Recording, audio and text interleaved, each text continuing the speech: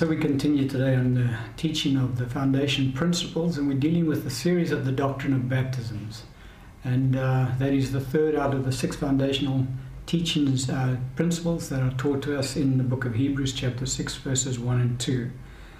And we've had a look at the fact that the scripture does talk about the fact that the doctrine is called doctrine of baptisms, plural, not singular, indicating very clearly that there is more than one baptism to the body of Christ.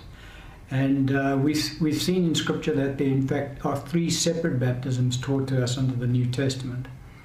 And the first baptism is that we're baptized into Christ, and every believer partakes of that baptism by default when they come into the body of Christ. Each believer is fully immersed into Christ by the Holy Spirit, and the Holy Spirit resides, takes up residence inside the spirits of every believer when they come into Christ. And so that is the first baptism that we're taught about.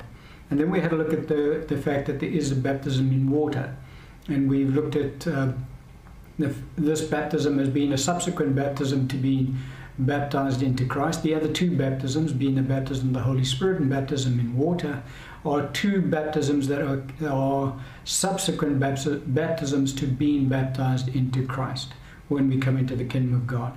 And we saw that the New Testament teaches us that water baptism, according to the New Testament pattern, takes place almost immediately after one is born again, one is saved. There's no time delay involved. And we had a look at the impact of what water baptism is really all about. And the fact is, water baptism deals with our earthly bodies, these earthly tents that we dwell in.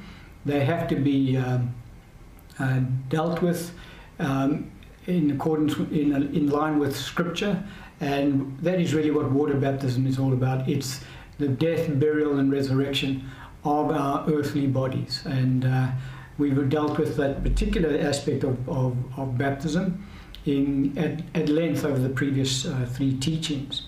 So now we come to the third of the baptisms taught to the body of Christ in the Scriptures, and that is the baptism with the Holy Spirit. Now, as we said, of the 3 baptisms, the first one every believer partakes of, because that is by default. The second baptism, which is baptism in water, not every believer partakes of that baptism in the church today, and we looked at the various reasons for that, most of it being ignorance, for the Bible not being taught correctly as it should be, and so believers do not partake of water baptism as they should, and so it impacts on their Christian walk, and it impacts negatively on their Christian walk because they don't partake of that particular baptism. When we come to the baptism of the Holy Spirit, it is even fewer believers who are baptized in the Holy Spirit than are baptized in water. And again, this particular baptism is not experienced by every believer, again because of various reasons.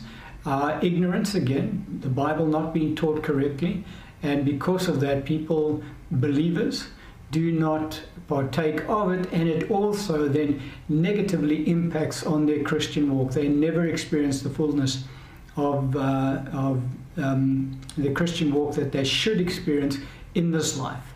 Both baptisms, water baptism and baptism in the Holy Spirit, pertains to this life, and being a blessing in the life of the believer in this age that we currently reside in.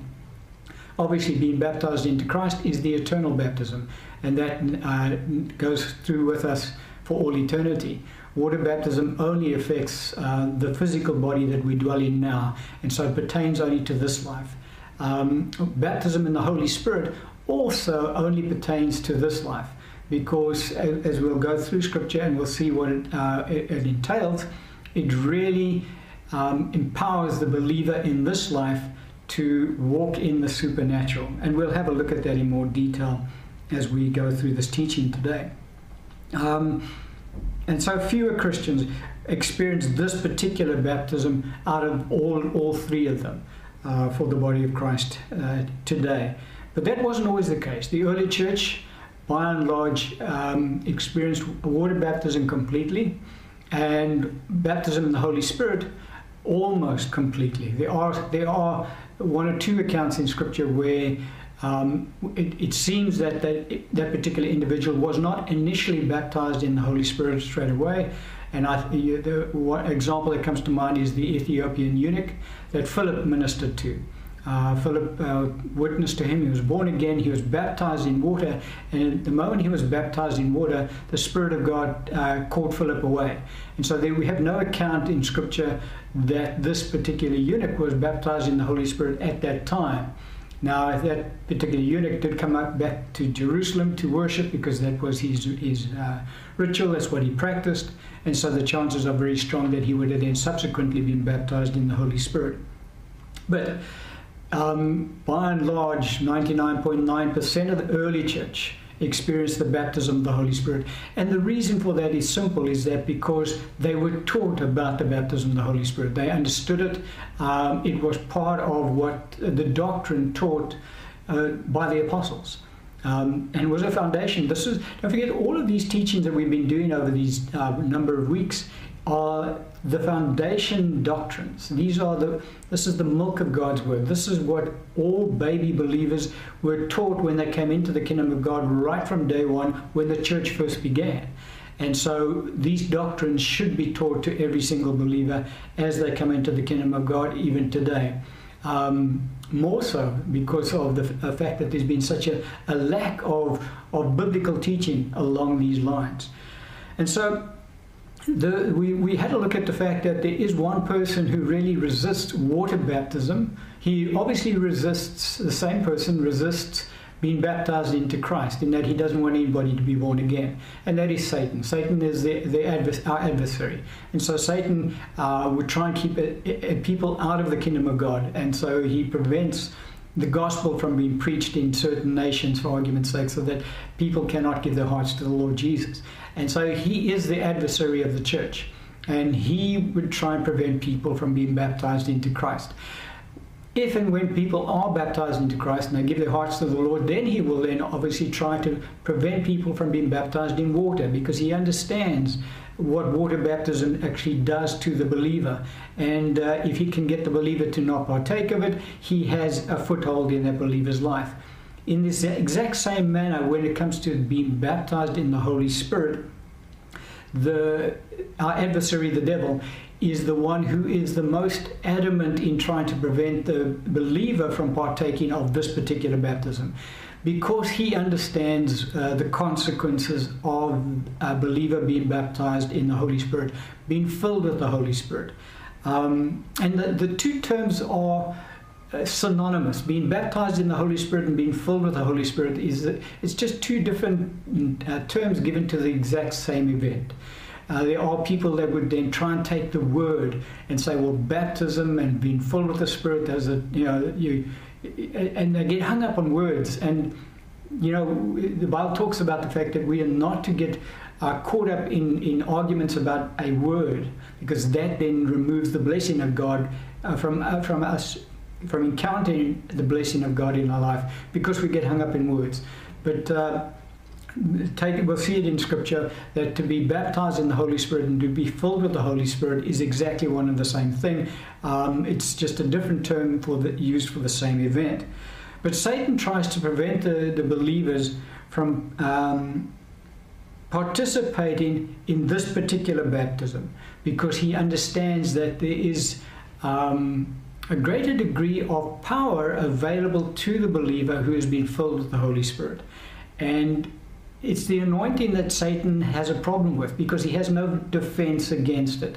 And so his strategy is to try and prevent the believer from partaking of this particular baptism, so that they do not become the threat to his kingdom as they could become had they been filled with the Holy Spirit. And so he is ultimately the one who really resists this particular baptism, as he does the water baptism as well, but this one as well. And so there's such a opposition that comes up when you speak about being baptized in the Holy Spirit and being filled with the Holy Spirit among certain members of the body of Christ. And that's spiritual.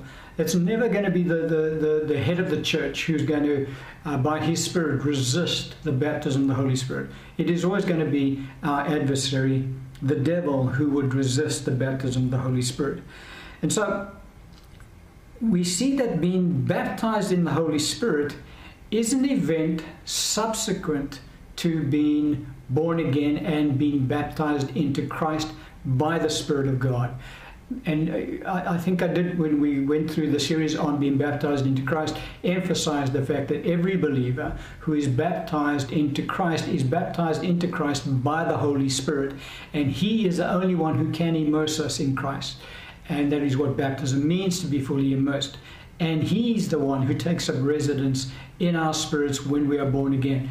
The Lord takes up residence in us through His Spirit. And so every single believer has the Holy Spirit living on the inside of them when they're born again, and partakes of the Holy Spirit. And we saw the various roles that the Holy Spirit fulfills in the life of the believer when they are saved. But we're dealing with a different dimension now when we're talking about being filled with the Holy Spirit. It is the same Holy Spirit. When we're baptized with the Holy Spirit, we don't get a different Holy Spirit to the one that we received when we were born again. All that happens is that we receive a fuller measure of the Holy Spirit, for we are then filled with the Holy Spirit. And so one who's born again and has the Holy Spirit residing on the inside of them and has been fully immersed into Christ has not been filled with the Holy Spirit. That is what baptism in the Holy Spirit means, is to be filled with the Holy Spirit. And so let's have a look at a scripture that will just highlight for us the fact that baptism in the Holy Spirit is something that happens after salvation. It is an event that takes place in the life of the believer after they've given their hearts to the Lord and have been born again. And the scripture we'll look at is in Acts chapter 1, beginning at verse 4. And the scripture says, "And being assembled together with them, He commanded them," this is talking about Lord Jesus Christ, before He was going to ascend into heaven. He's now speaking to the disciples for the last time while He was still on the earth. You recall that when our Lord was raised from the dead, for a period of 40 days, He appeared to the disciples at certain intervals in that 40-day period, and He taught them many things. And some of them have been recorded of what our Lord taught the disciples, and this is one of the things that He taught them.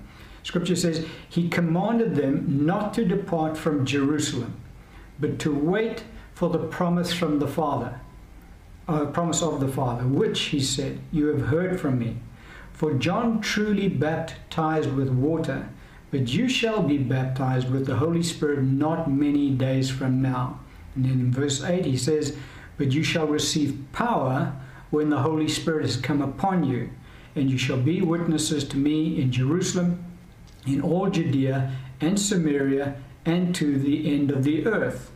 And so when our Lord made this comment to the disciples, each one of them had already been baptized into Christ. Each one of them had already been born again. They had already seen the Lord in His risen form, and had believed on Him and had been born again. And we can have a look at the scripture where, and each one of them had in fact received the Holy Spirit, because there's an account in scripture where our Lord actually breathes on the disciples before they're baptized in the Holy Spirit, and He says receive the Holy Spirit. Let's just read that account quickly. In John chapter 20, beginning at verse 19, the scripture says, then the same day at evening, being the first day of the week, when the doors were shut, where the disciples were assembled, for fear of the Jews, Jesus came and stood in the midst and said to them, peace be with you. This is the very first time our Lord appears to them after He's raised from the dead. He had appeared to Mary Magdalene already, He had appeared to Peter, and He had appeared to the other two disciples on the road to Emmaus. But all of the disciples were locked up in this room at that night, and our Lord appears to them at that time. He says, peace to you, in verse 20. When He had said this, He showed them His hands and His side. Then the disciples were glad when they saw the Lord. So Jesus said to them again, peace to you. As the Father has sent me, I also send you. And when He had said this, He breathed on them and said to them, receive the Holy Spirit. And so they were all partakers of the Holy Spirit at that time, but they were not filled with the Holy Spirit. They were just, our Lord breathed on them, and he said, receive the Holy Spirit. They all believed in him, and the Holy Spirit came and dwelt on the inside of them. So when our Lord now speaks to those, he's speaking to exactly the same disciples 40 days later, as he's about to be taken up into heaven. And he says to them, for John truly baptized with water, but you shall be baptized with the Holy Spirit not many days from now. So our Lord is very clearly telling them there's another occasion when the Holy Spirit is going to come upon you, and you're going to be filled with the Holy Spirit. He says, because you shall be baptized with the Holy Spirit. You're going to be fully immersed into the Holy Spirit. And just 40 days earlier, he had breathed on them and told them to receive the Holy Spirit. And the Holy Spirit had come on the inside of them. Each one of them were born again. So it is definitely two separate events that have taken place, or is about to take place, in the lives of the disciples at that point in time. In that they had been born again, and they had received the Holy Spirit on the inside of them, but they had not yet been baptized in the Holy Spirit, as our Lord called it. And he said, when the Holy Spirit comes upon them, he said, but you shall receive power when the Holy Spirit has come upon you. And so here the Lord talks about two different terms again for being filled with the Holy Spirit. And we'll see that the Bible talks about this event as being filled with the Holy Spirit. But here the Lord talks about being baptized in the Holy Spirit. And then our Lord talks about the Holy Spirit coming upon you. Or so being baptized in the Holy Spirit is exactly the same thing as being filled with the Holy Spirit, is exactly the same thing as the Holy Spirit coming upon the believer.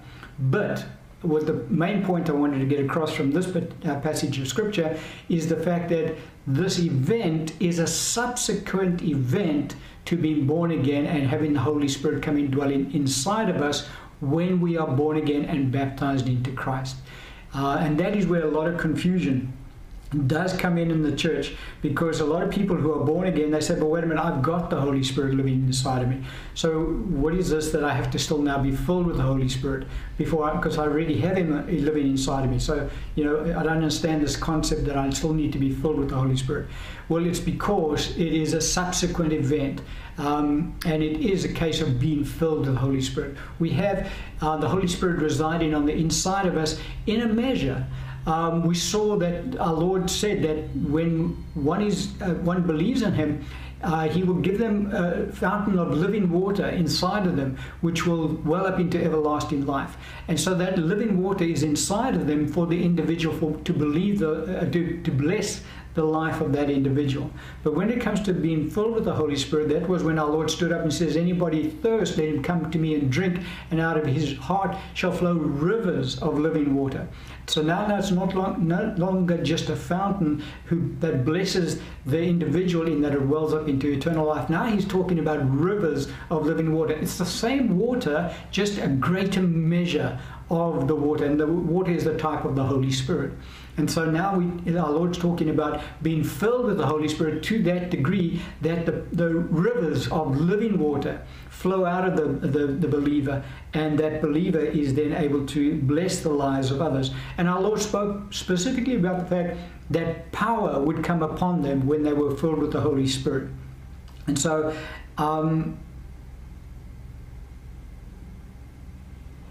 the main difference between being receiving the Holy Spirit when we get born again, for each one of us do, and being filled with the Holy Spirit is the supernatural. Let's go back to what how our Lord described it when he was speaking to the disciples in Acts. In verse 8 he says, but you shall receive power when the Holy Spirit has come upon you, and you shall be witnesses to me in Jerusalem, all Judea and Samaria, and all the end of the earth. And our Lord told them not to leave until they had received this power.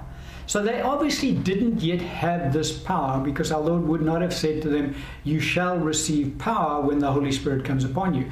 And then he says, and you shall be my witnesses. And he names the places in Jerusalem, Judea, Samaria, and to the end of the earth.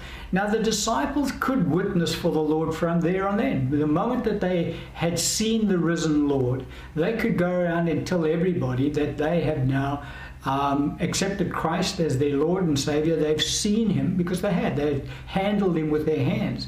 they had eaten with him and drunk with him in his risen state, and they had seen him, and so they could witness to everybody about the risen Lord. So being a witness for our Lord Jesus Christ is not, we're not hindered by not being filled with the Holy Spirit, and that we can't now witness for the Lord, because we can. Once you have encountered the Lord in the new birth, you can and do, and most people do, witness then for the Lord Jesus Christ. So that is not the hindrance to witnessing. But what has not happened is that the believer has not yet been filled with the Holy Spirit, has not yet received the power of the Holy Spirit in order to demonstrate the power of God. And that is one of the, well, it's the main reason why we are filled with the Holy Spirit, so that we can experience the supernatural power of God coming upon us and being made manifest through us. The power of God was intimate to the early church. They understood the power, the tangible power of the Holy Spirit. So much so that, look at a scripture that we can look at in 1 Corinthians chapter 4, beginning at verse 19. The Apostle Paul speaking here, and he says, "But I will come to you shortly, if the Lord wills, and I will know not the word of those who are puffed up, but the power. For the kingdom of God is not in word, but in power." And so that is the key to being filled with the Holy Spirit, is the power of God is then made manifest in us. Now, when Paul was talking on this particular incident, what had happened was there were certain members of the church at Corinth that were challenging the authority of Paul as an apostle. They were not living correctly. They were living in sin. They were committing sin. And they were saying, you know, what's the big deal about Paul? I mean, he's just another man. Who's he to tell us how we should and shouldn't live?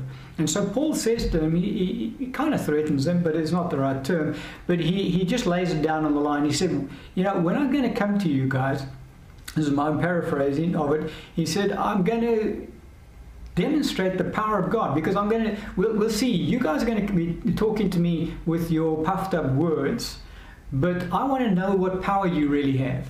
So when I get there, we'll see just who is speaking on behalf of God and who's not speaking on behalf of God. And Paul had that authority. All ministry gifts do have that authority. The Lord gives the ministry gift, the authority in the church to demonstrate the power of God for the edification of the church and not for its destruction. But on more than one occasion, Paul handed individuals in the church over to Satan for the destruction of the flesh, or to be taught to learn not to blaspheme. And he had that authority and he had that power. You will recall when Paul and Barnabas were on the island of Cyprus, and they were ministering, that there was this one sorcerer, Elymas was his name, and he opposed Barnabas and Paul preaching the gospel to this one particular individual. And Paul, by the Holy Spirit, turned to that sorcerer and called him an enemy of the gospel, and pronounced that for a time he would no longer be able to see the sun. And a time in the scripture is always a year. And so what happened, the Bible talks about a dark mist fell on that individual, and he went about seeking somebody who would lead him by the hands. And so he went blind for a whole year. And so that is one example of the power of God being made manifest through the early church. Now, it wasn't just the apostles and those who were in ministry giftings that operated in the power of God. You will recall that Stephen, the Bible talks about the fact that many wonders and signs were done through the hands of Stephen when he ministered. And Stephen wasn't in any of the ministry gifts. He hadn't even yet been appointed at that time to operate as a deacon in the church, and yet God was using him to that nth degree. And so the early church understood the power of God, and the power of God was made manifest to heal the sick and to cast out demons and to do all sorts of signs and wonders. But it was tangible. It was something that could be experienced. Because the kingdom of God, as Paul writes here, he says, for the kingdom of God is not in word, but in power. And so that is really what the kingdom of God is all about. It is in transforming power. God is a God of being miraculous. God creates. God, every Christian is a new creation of God. For the scripture tells us that if we be in Christ, we are new creations. All things have been passed away and all things have become new and all things are from God. And so we are all new creations of God. And God is in the business of creating. And it's by his tangible power. The Holy Spirit is the power of God being made manifest. You can look at it in Scripture. The Holy Spirit's called the anointing. He's called the Holy Spirit. He's also referred to as being the power of God. And it is the power of God that created the universe, that created everything. For God is the creator of all things. And so God wants the church to be a partaker of his power, demonstrating his power in the earth. And we can only do that. He has mandated the church to do that by first being filled with the Holy Spirit and having a supernatural encounter with the Holy Spirit. For when we're born again, there is a supernatural encounter that takes place, but it's not a tangible one. Some people, it is a tangible experience, but most people, that when they come into the kingdom of God, it's certainly an emotional experience, but it is not a tangible experience of the power of God. There is no encountering the power of God being made manifest. They know that they're saved. The joy of the Lord comes in their heart. The love of God is made manifest through them. But there's no tangible experience of, that's the power of God that's just come on me. And that's the power of God that I'm feeling in my body. That doesn't happen in the new birth. Even though the Holy Spirit comes and dwells within us at that time, in that instant. But being filled with the Holy Spirit is an encounter with the tangible power of God.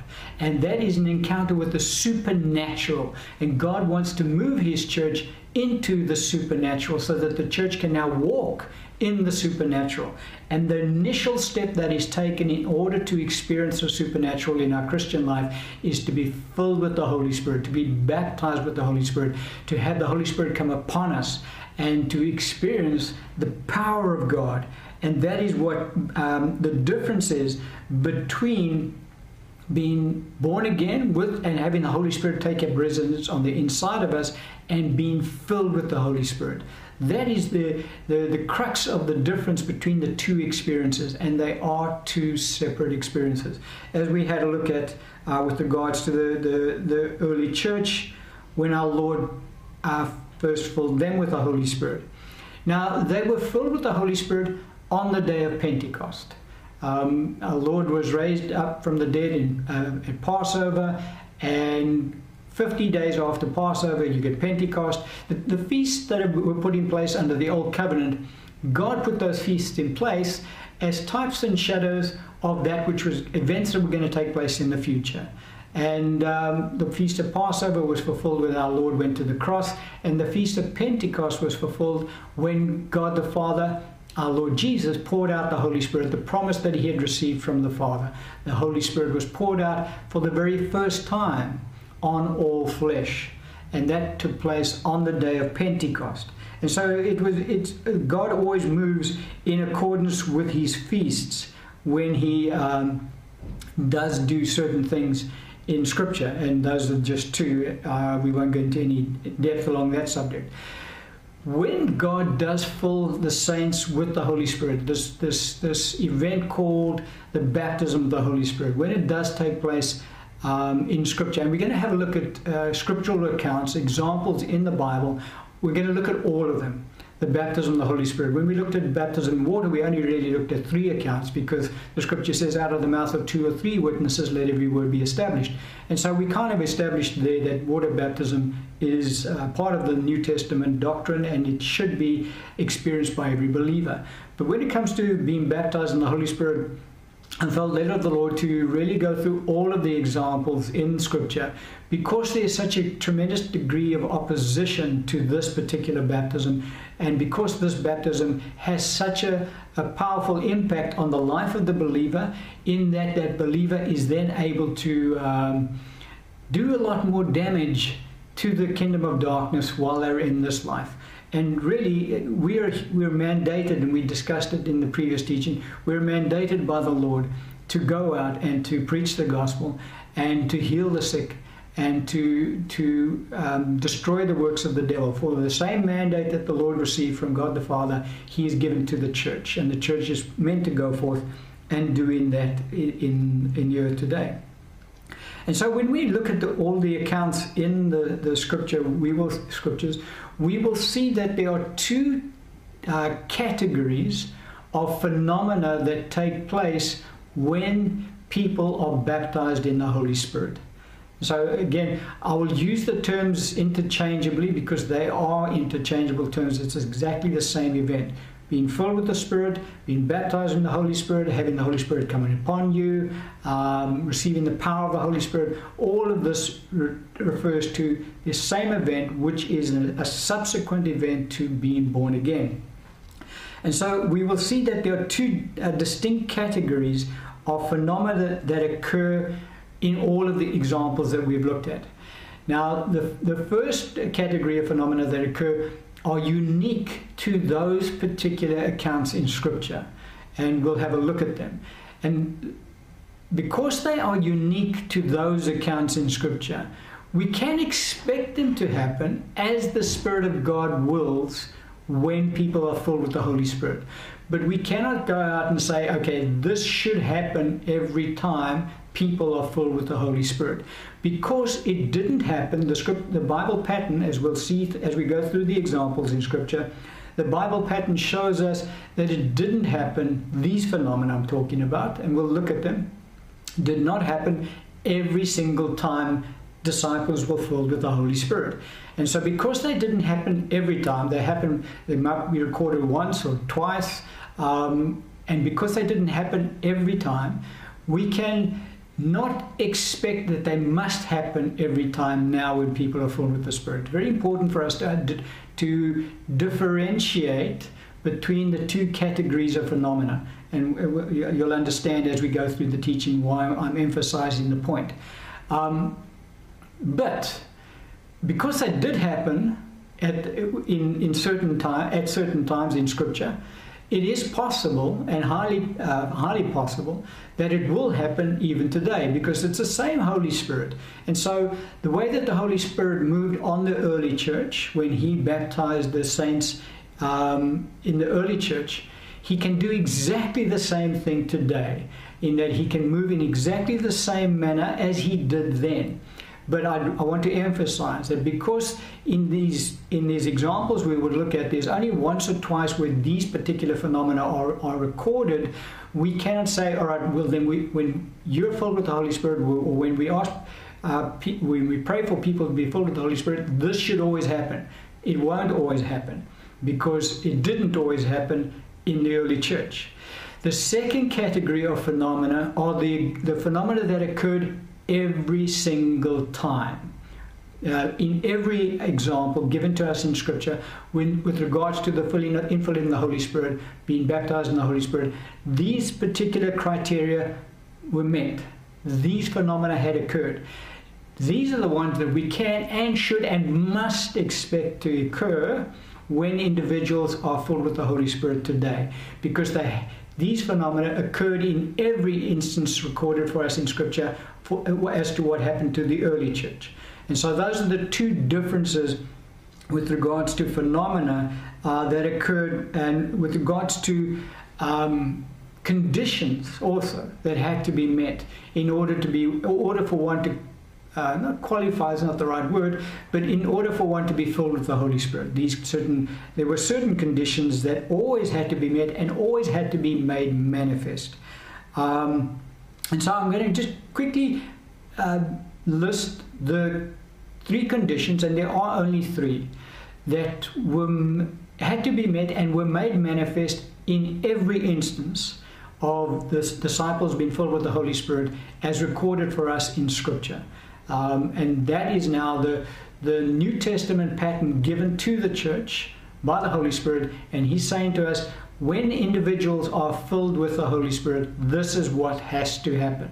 There's no deviation from these 3 points. And so if you're going to be filled with the Holy Spirit, these are the 3 points that you will always see. And the first one is that everybody is filled with the Spirit subsequent to being born again. It is not it is an event that occurs after salvation, and we will have a look at all the accounts in Scripture, and we will see that every time that the Holy Spirit gives us an example of a believer being baptized in the Holy Spirit, it is always after that believer has been born again and has been baptized into Christ. It is never done before, and it's not done at the same time. Even when it's done almost simultaneously, it is always done subsequently. It is the event that occurs after the Holy Spirit taking up residence inside the born-again spirit. That is the first thing that we'll pick up. The second thing that we will pick up is that every single believer present at the time that there is an infilling of the Holy Spirit, there is a baptism of the Holy Spirit that occurs, every single believer that is present is filled with the Holy Spirit. And that is also very important for us to understand, that the filling of the Holy Spirit, the baptism of the Holy Spirit, is available to every child of God. It is not available to a certain elect of God. For God is not unjust. He has no favorites. Every one of his children have access to every promise of God. And we'll see in the biblical accounts that whoever was there at the time when there was the baptism of the Holy Spirit taking place, every believer received the infilling of the Holy Spirit. There wasn't any believer that walked away and said, but I wasn't filled. Peter was, but John wasn't. No, we'll see in the accounts of Scripture, everyone gets filled. So everyone is first born again, then they are filled, and everyone at the time when the event occurs is filled with the Holy Spirit. There's none that are left out. And then the third phenomenon, and this is really the phenomenon that occurs, that takes place in every instance of one being filled with the Holy Spirit, is they begin to speak with other tongues. That is the sign that the person has been filled with the Holy Spirit. Now, there are going to be other phenomena that will occur, but not always. Okay, remember I said to you, there's the 2 categories of phenomena, the ones that are unique to that particular experience, and those phenomena can and do occur even today, but it's not all the time. But when it comes to this particular phenomena of speaking in other tongues, this phenomena occurs every single time the individual is filled with the Holy Spirit. And so this phenomena will always be displayed when one is filled with the Holy Spirit. They will begin to speak with other tongues as the Spirit gives them utterance. There's 2 other things that I want to mention before we go into the examples, and we're going to start looking at examples, and we won't get through all of the examples today. We're going to go through over the next series of teachings looking at the examples given to us in Scripture and analyzing each one and seeing what actually transpired and how it equates to today's environment, for want of a better word. But there are 2 other aspects to being filled with the Holy Spirit that we will also look at as we look at the examples. And that is the method used by God to fill his saints with the Holy Spirit. There are 2 methods we will see in Scripture that God uses to fill his saints with the Holy Spirit. The first method that we see in Scripture, and there is more than one time that this particular method is used, is God pours out his Holy Spirit on his saints himself. So the Lord Jesus fills the saints directly from heaven. There's no third party involved. It is between the individual and the Lord. And the Lord fills that individual himself with his Holy Spirit. So that's a direct infilling from heaven. The second method that the Lord uses is through the laying on of hands, and we'll see evidence in that as we go through the scripture. Now, of all of the examples given, those are the only two ways given to us in scripture whereby people are filled with the Holy Spirit. Either directly from heaven by God himself, the Lord Jesus pours out the Holy Spirit on the individual himself, and they are filled, or the individual is filled through the laying on of hands of another believer. Now, as I said, those are the only two methods given to us in Scripture that God uses to fill saints with the Holy Spirit. Of the two methods that are given to us in Scripture, I think, if I get my numbers right, because there's 6 in total, and of the 6, 4 of them show us saints being filled with the Holy Spirit through the laying on of hands, whereas 2 of them show us saints being filled with the Holy Spirit directly from heaven. And so again, what the Holy Spirit is showing to us by giving us that information is that the majority of his saints are filled with the Holy Spirit through the laying on of hands. And the reason for that is because it is easier for the Lord to fill his saints through the laying on of hands than it is directly from heaven. Because the laying on of hands, if you look at that particular doctrine, the whole point of laying on of hands is a point of contact. So when hands are laid on an individual, it is easier for that individual to release their faith to receive from God through the laying on of hands of the person who's laying hands on them. It's just an easier method that God can use in order to fill his saints. But we won't get hung up on that particular point today. I just wanted to highlight the fact that there are 2 methods used by God to fill the saints with the Holy Spirit. That is directly from heaven himself, the Holy Spirit just coming upon the individual and then being filled with the Holy Spirit, or the individual being filled with the Holy Spirit through the laying on of hands of another believer. And so those are the points that we kind of will pick up as we go through the various accounts in Scripture today and over the next series of teachings, is that there's 2 different categories of phenomena that occur. And one category is unique to each experience as recorded in Scripture, and so can and will be experienced by the church today, but not every time. And then you get the category of phenomena that occur in every instance, and that must be part of being filled with the Spirit today, because that doesn't change. The Holy Spirit has not deviated from that pattern, remains the same. And so we've seen that we have to be born again, and then we get filled with the Holy Spirit. Everybody who is present at the time that the Holy Spirit is made manifest through the infilling of the Holy Spirit is filled. No one is left out. And so that just kind of strongly implies that the baptism of the Holy Spirit is for every single believer. It is not for a chosen few, without a doubt. It is meant for every believer. God's promise is to his church. And then speaking with other tongues is the evidence of being baptized in the Holy Spirit. This is the one phenomena that occurs in each instance. All right, having now said all of that, now we're going to start looking at some of the examples, well, not some, all of the examples given to us in Scripture of people being filled with the Holy Spirit, saints being filled with the Holy Spirit. And so we start with the very first account given to us in Scripture, which is what took place on the day of Pentecost. So I'm going to read the account and then we're going to comment on it. And the account is in Acts chapter 2, beginning at verse 1. The Scripture says, "When the day of Pentecost had fully come, they were all with one accord in one place. And suddenly there came a sound from heaven, as of a rushing mighty wind, and it filled the whole house where they were sitting. Then there appeared to them divided tongues as of fire, and one sat upon each of them. And they were all filled with the Holy Spirit." Remember, our Lord called it being baptized with the Holy Spirit. He said, don't leave Jerusalem until you are baptized with the Holy Spirit. Here, the Holy Spirit tells us they were all filled with the Holy Spirit. Same term, same event, 2 different terms describing the same event. And began to speak with other tongues as the Spirit gave them utterance.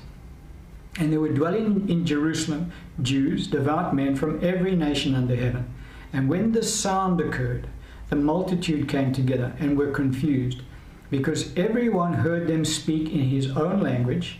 Then they were all amazed and marveled, saying to one another, Look, are not all these who speak Galileans? And how is it that we hear each in our own language in which we were born? Parthians and Medes and Elamites, those dwelling in Mesopotamia, Judea and Cappadocia, Pontus and Asia, Phrygia and Pamphylia, Egypt and the parts of Libya adjoining Cyrene, visitors from Rome, both Jews and proselytes, Cretans and Arabs, we hear them speaking in our own tongues the wonderful works of God. So they were all amazed and perplexed, saying to one another, whatever could this mean? Others, mocking, said, they are full of new wine.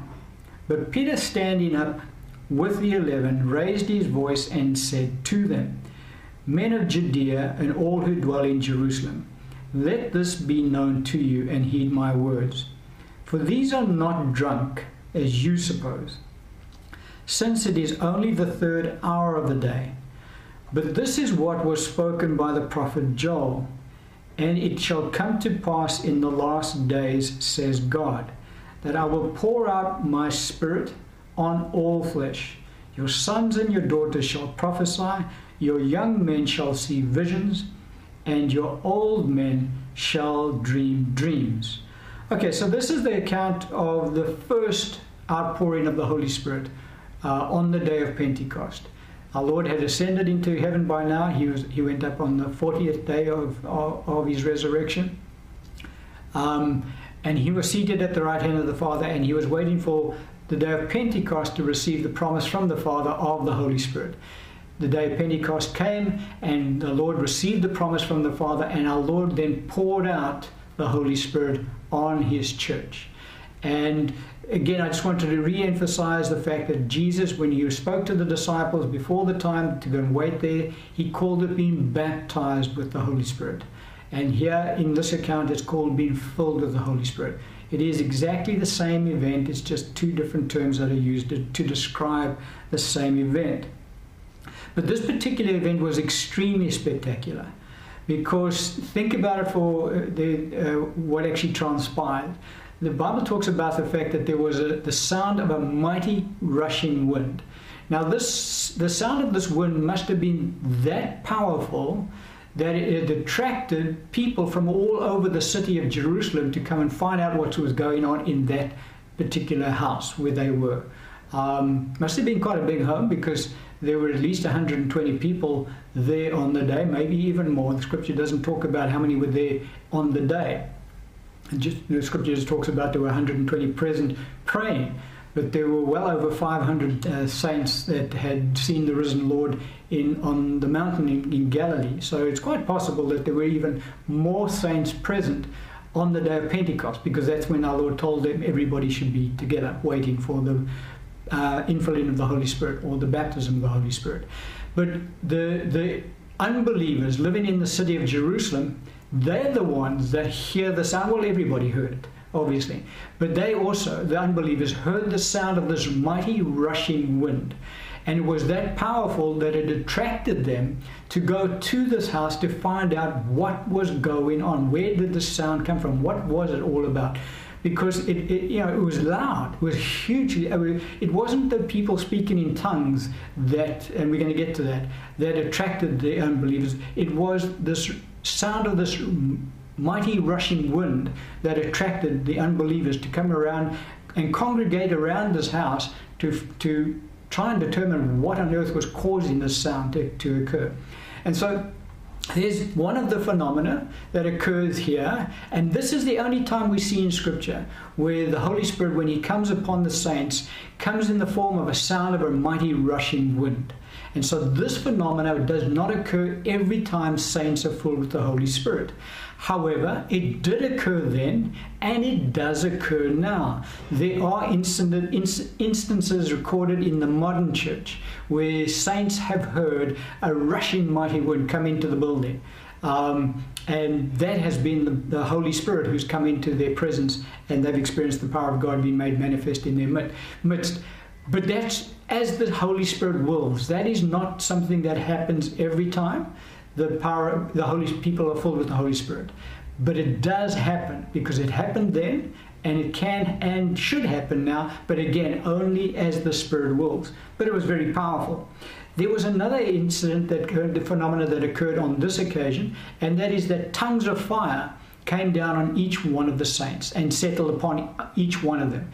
Now, by the time that the unbelievers had gathered around the house to try and determine what the sound of this mighty rushing wind was, what was the source, the tongues of fire had dissipated. The fire phenomena was no longer there because the unbelievers didn't comment on that. They didn't see that.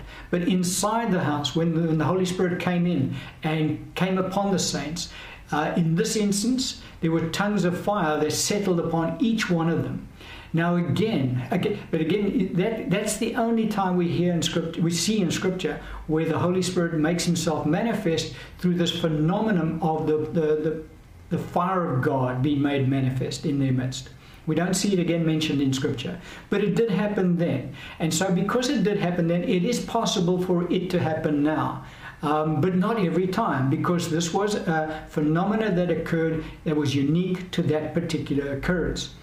And again, there are many accounts recorded in the modern church where saints have seen the fire of God being made manifest in their midst, because God the Holy Spirit still makes Himself manifest through this method, through this phenomena of displaying His fire in the midst of the saints, as He does from time to time display His power through the sound of a mighty rushing wind that comes into the building.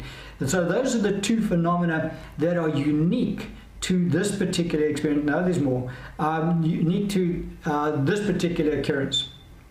Now, something that the unbelievers do see, because they mock them, is they say, these guys are drunk. So the unbelievers are seeing signs that the saints are exhibiting, which to the natural human eye looks as if these people are intoxicated, as if they are drunk with, well, they called it new wine. They're not talking about speaking with other tongues here, because when the Bible talks about they spoke with other tongues, everybody who understood the language recognized that they were magnifying God. So they weren't behaving like drunken men in magnifying God, in speaking out the language that God had given them at that time, because those people who understood the language, because there were people standing in the crowd who could understand what they were saying, it was not slurred words of a drunken man. It was an individual giving glory to God and magnifying God. And so that was not the evidence that the unbelievers saw, which made some of them comment that these guys are drunk. These guys are completely under the influence of alcohol, whatever it is. The reason was because they were displaying signs of being intoxicated.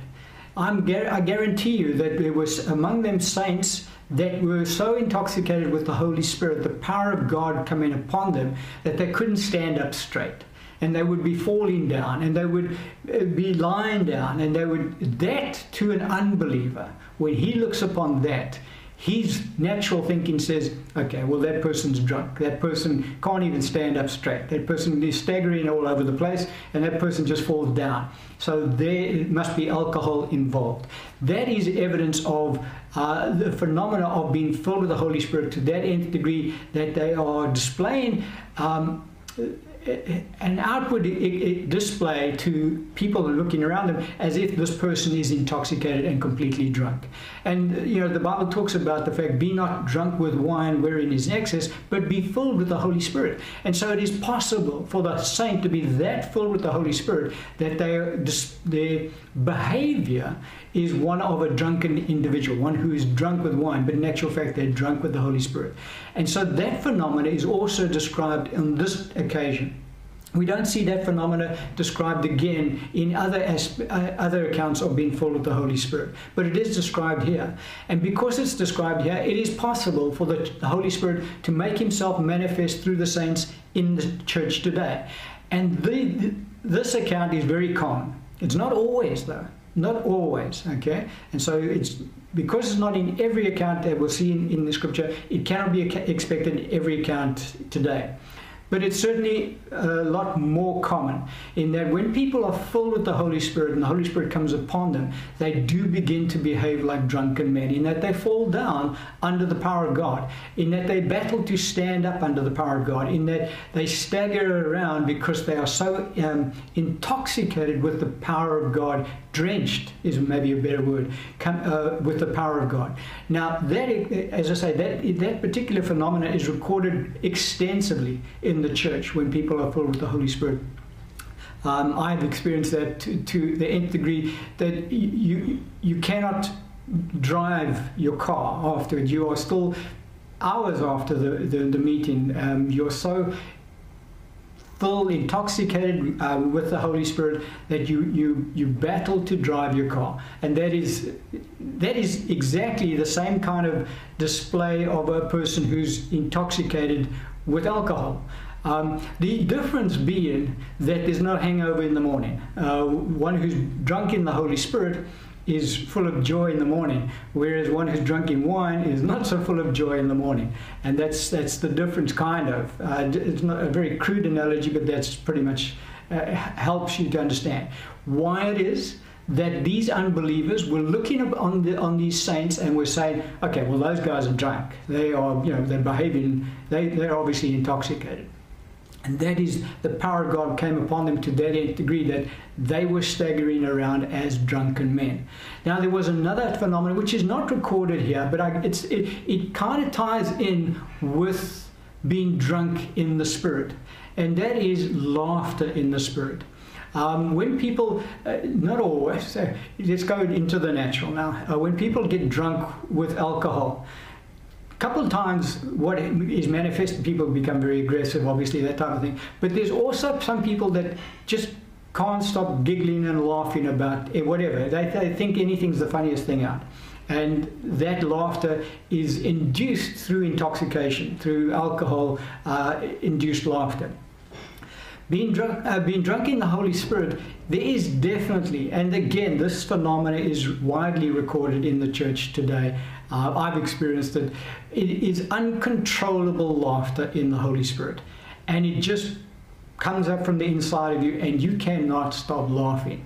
And it is, again, somebody who is looking at you from the outside, who is an unbeliever, or even a Christian who is uninformed about the things of the Spirit, looking upon this individual who's just laughing, would think to themselves, okay, that person is intoxicated. There's something else that's going on there.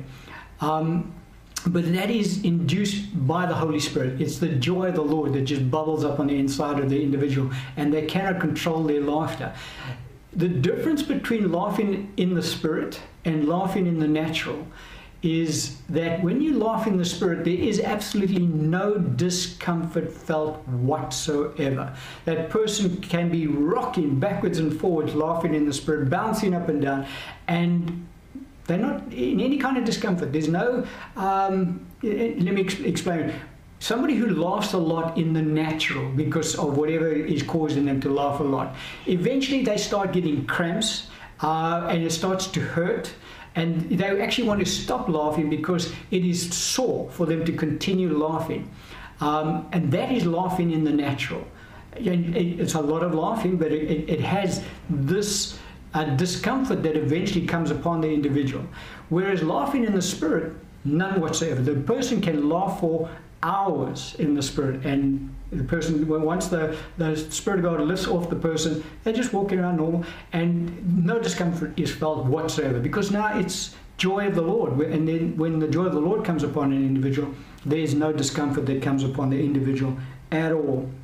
And so that pretty much displays the phenomena that occurred with regards to this account, which is unique to this account. In that there was a sound of a mighty rushing wind, there was the fire of God being displayed, there was the evidence of people looking like and behaving like they were drunk, and as I say, you can infer through that is that some of them at least must have been laughing uncontrollably in the Spirit as well. But now we're going to look at the phenomena in this account, which is we'll see as we go through all of the accounts in Scripture, which is consistent with all of the accounts. And so these are the phenomena, these are the conditions that we should expect to see every time believers are filled with the Holy Spirit in the church today. And the first one is that none were excluded. Every single believer on the day of Pentecost who was there was filled with the Holy Spirit. There is no evidence at all that only some were filled with the Holy Spirit and some stood by, and I'm talking about believers, and they marveled at what was going on. They didn't understand it. Every single believer present on that day was filled with the Holy Spirit. God did not exclude any of his children. The other thing is, obviously, all of these believers were born-again believers at the time that they were filled with the Holy Spirit. None of them had not been born again by that time. All of them were born again, had the Holy Spirit already living on the inside of them. And the Bible is very plain here. All of them spoke with other tongues. And so the three phenomena that is we'll see or recorded here, which now we will see in all accounts, is that all were born again, all were filled, and all spoke with other tongues. Now, in this account, the Scripture does help us a little bit to understand how to speak with other tongues, because a lot of Christians struggle to receive on this aspect. And the Bible says, and they spoke with other tongues as the Spirit gave them utterance. And so the individual who's filled with the Holy Spirit is the one who will do the speaking, not the Holy Spirit. The Holy Spirit doesn't take over our vocal cords and then we just sit back and he then begins to speak. No, he gives us the utterance. He gives us the language.